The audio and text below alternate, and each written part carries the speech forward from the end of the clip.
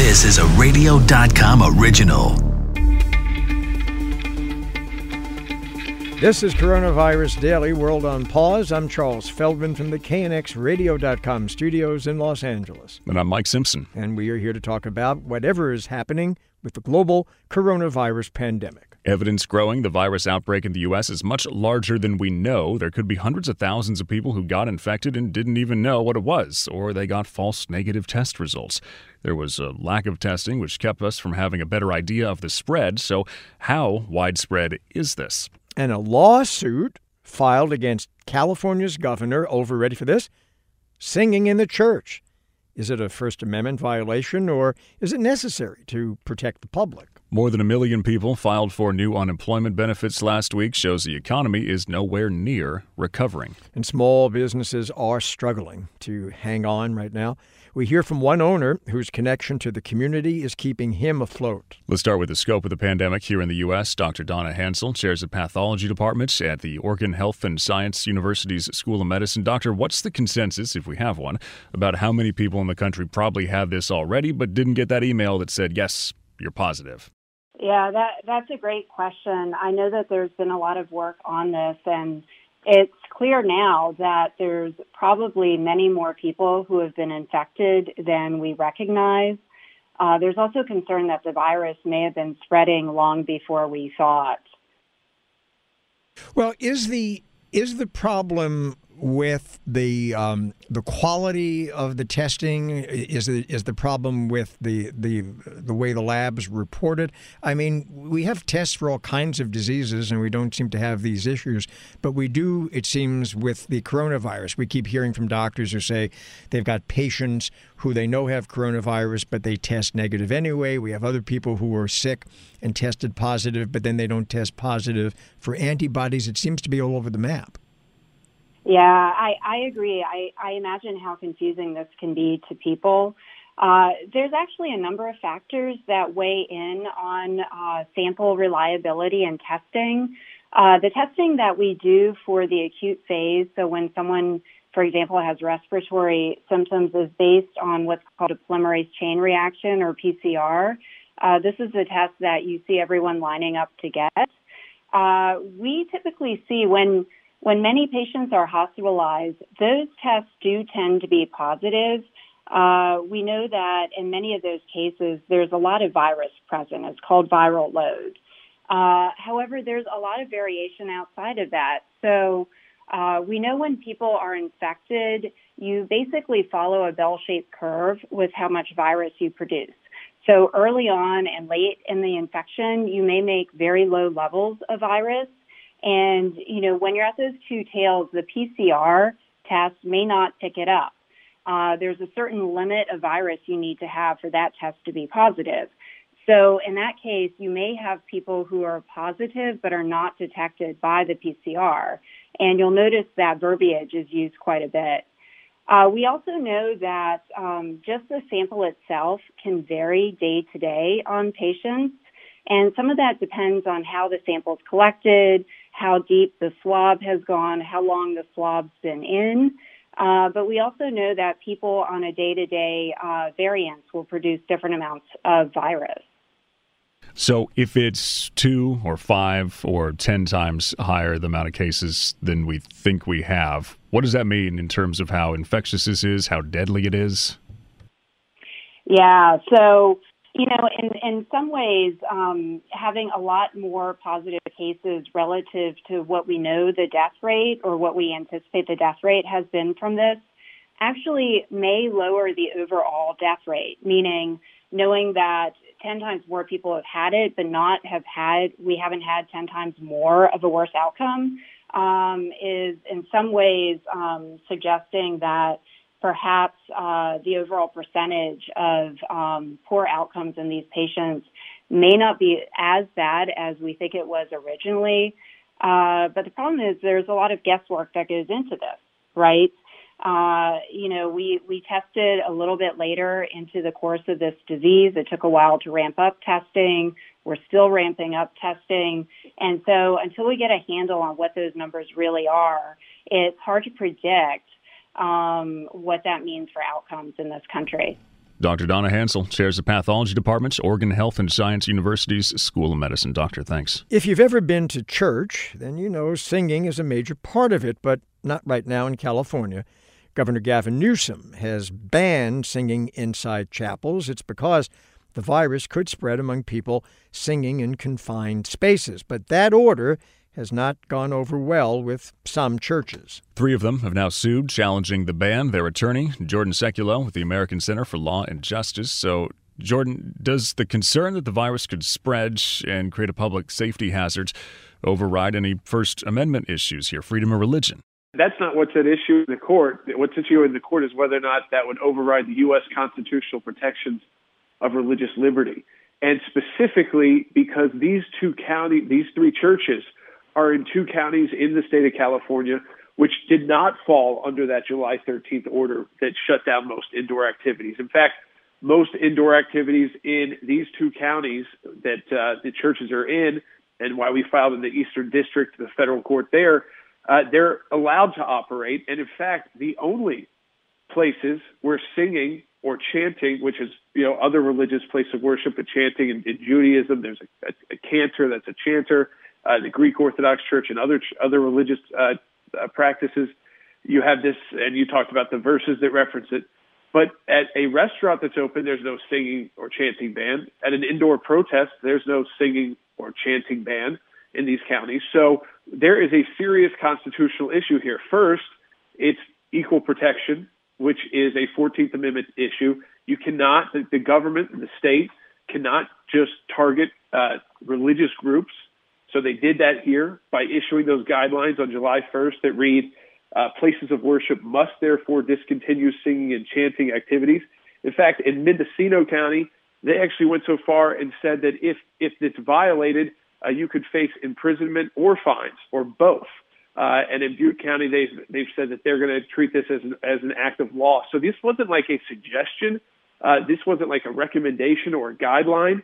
And just to point out to people, these are churches that are already following the social distancing guidelines, and it's up to them, we believe, to decide what is safe once they're following those social distancing guidelines, including the guidelines in social distancing with the singing that they may engage in or that the choir may engage in. In fact, they have been created even masks now for singing, particularly for singing. So there's the issue of equal protection. There's, of course, the free exercise of religion.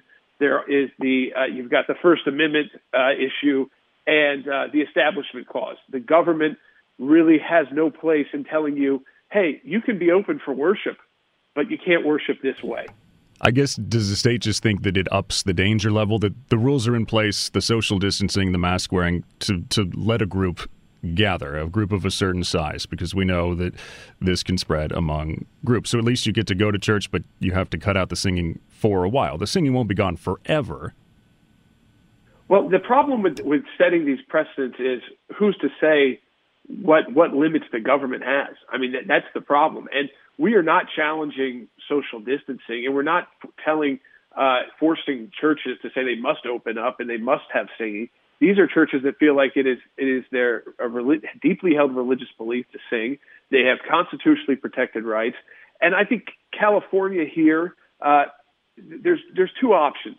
One, when they wrote these rules and this what they called guidance, but then used the term "must therefore discontinue singing and chanting activities." When they did that, that's very legal sounding. That's very order sounding. And then, of course, the counties taking that and putting it into a law enforcement function, where these churches could then face penalty of law, whether that's even imprisonment. So I think that, again, they're practicing the social distancing requirements in their counties. The state has imposed. These are not counties that have been shut down the same way that most of counties in California have, to be honest.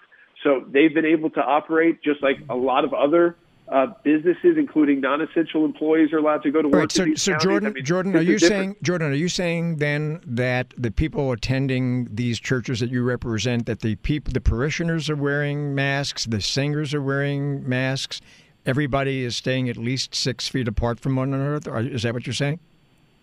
They're following all of the guidelines they must follow. We're not challenging any of those guidelines about being inside. I'm not going to challenge. Stop for a second. But they also are not violating the law. Stop for a second.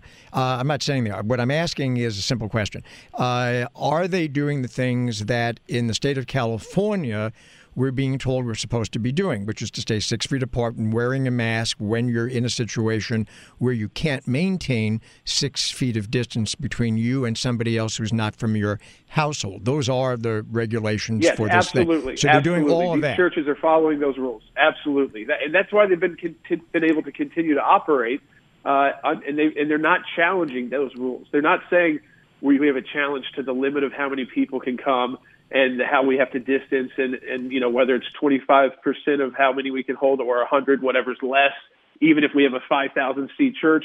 They're not challenging any of that. They're just saying that to say that you can't have any singing as part of the worship at all, even when you're following all those guidelines, and that only applies to places of worship in these counties, that's unconstitutional. You cannot do that as a state. The governor can't do it. The state health commissioner can't do that, and the counties should not have gone forward and said we're going to make this into an issue where we're going to arrest people. So we filed the complaint, and we're going to be filing the temporary restraining order early next week, probably on Monday, with the Eastern District.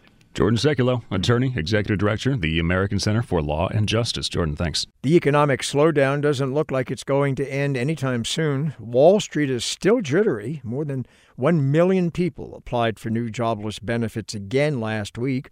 Shutdown orders are still in effect in many parts of the country. Here to make sense of it, one of our regulars, David Fiorenza, associate professor of practice at the Villanova School of Business, talks to KYW's Matt Leon about his concern that new unemployment claims remain over that million mark. Well, that does concern me because we have 17 weeks in a row where the jobless claims had been over 1 million. On the other side of it, we've had 14 weeks of jobless claims been decreasing. But that decrease is slowing down. So that shows me a couple of things, that companies are able to make ends meet without calling everybody back to work. It also shows me that a lot of the states are being cautious.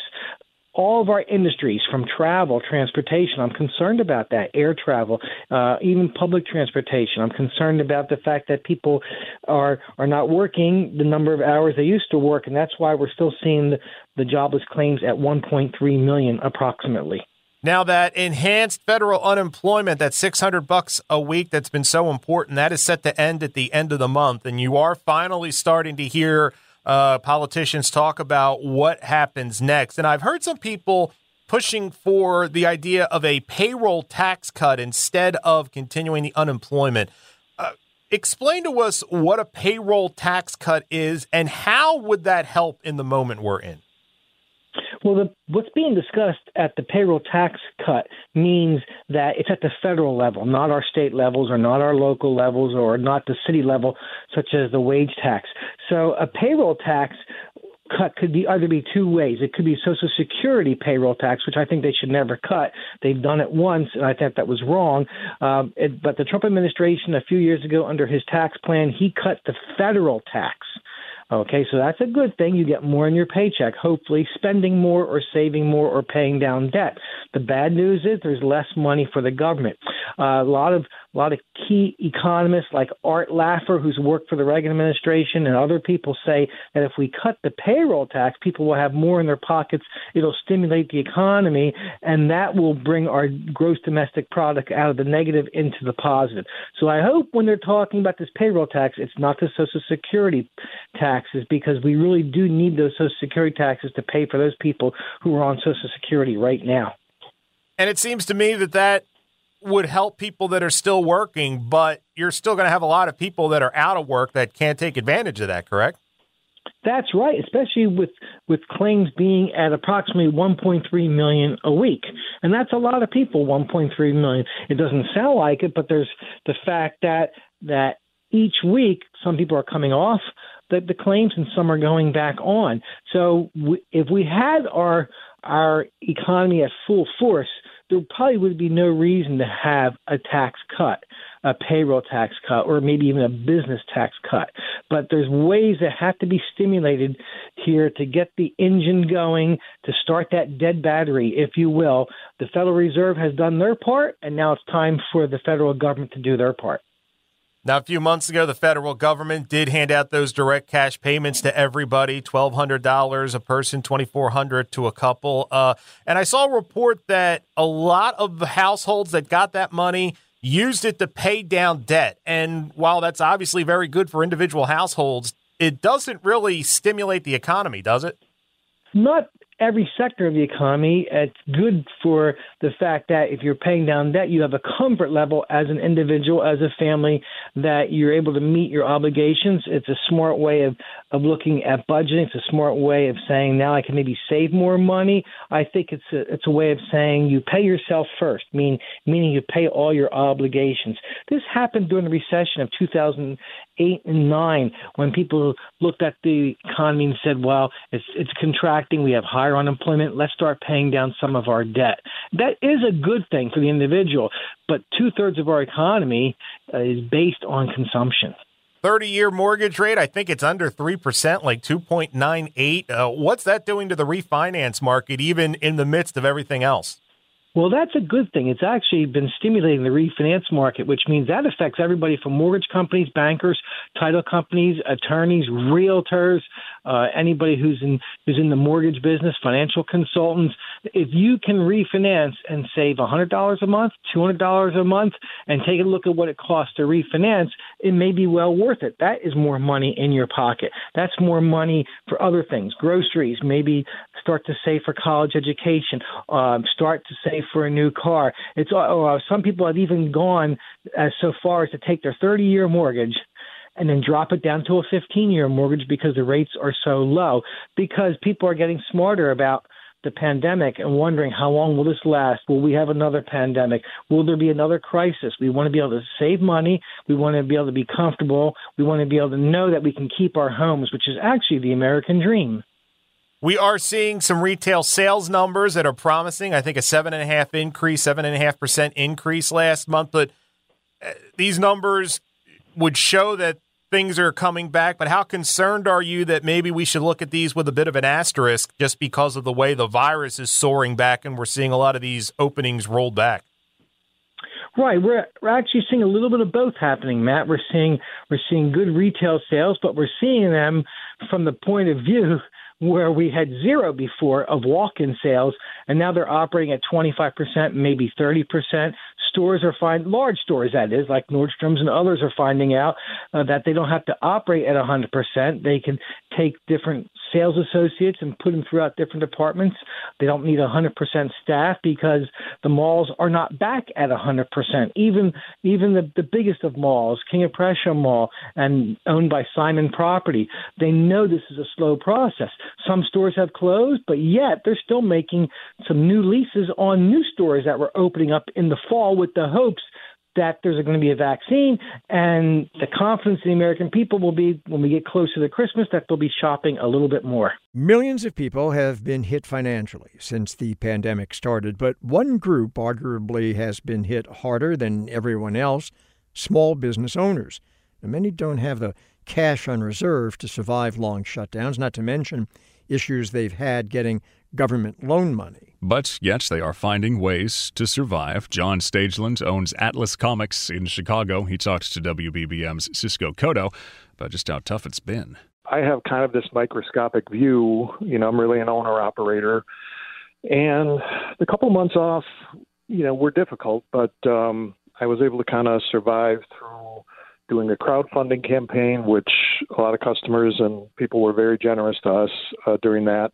I sort of structured it as kind of a virtual sale, if you would, where you put in a certain amount of money and then after reopening, you would come in and be able to get, if you pledged $100, you would get $125 worth of merchandise. So that kept money coming in for us to pay bills and rent and so on, and it also gave the customer something. So a lot of people now are coming in and redeeming those pledges. So it's been very good for us. So is that where the loyalty that you've built up over years really comes back to help you when there's a challenge like this? Good customer service and the loyalty of your customers. It's absolutely so true. I mean, a lot of the customers that I have are multi-generational. They've been coming in for, frankly, decades, and they have kids, and they're, passing on the love of collecting to those kids.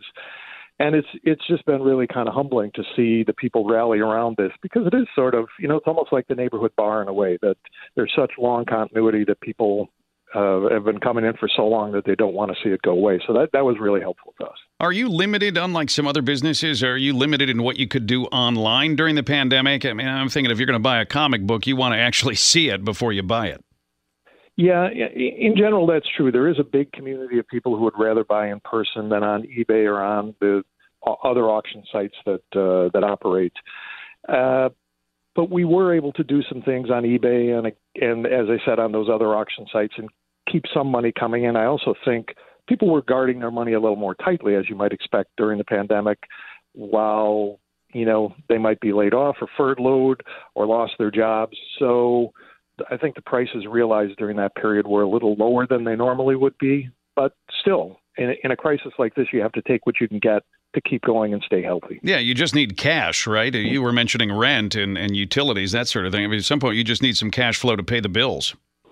Yeah, exactly. And, then, once we're out of this, as we are now, I've been open for a little over a month again, and things are gradually coming back to normal. So now we can address that idea of, like, how far away are we from where we were before this all started?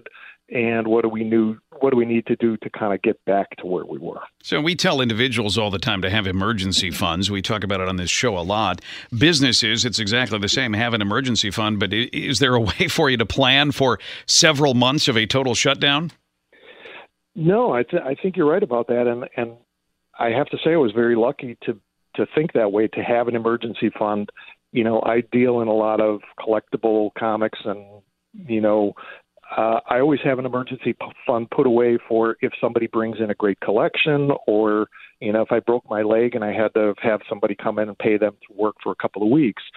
So that money was helpful. But the idea of thinking ahead to the 2 or 3 or 4 months, or God forbid, if we have another lockdown, that's not as easy to predict for sure. Now, this is a segment specifically for entrepreneurs. What would you say to budding entrepreneurs out there, either encouragement or a lesson learned during this pandemic as a small business owner?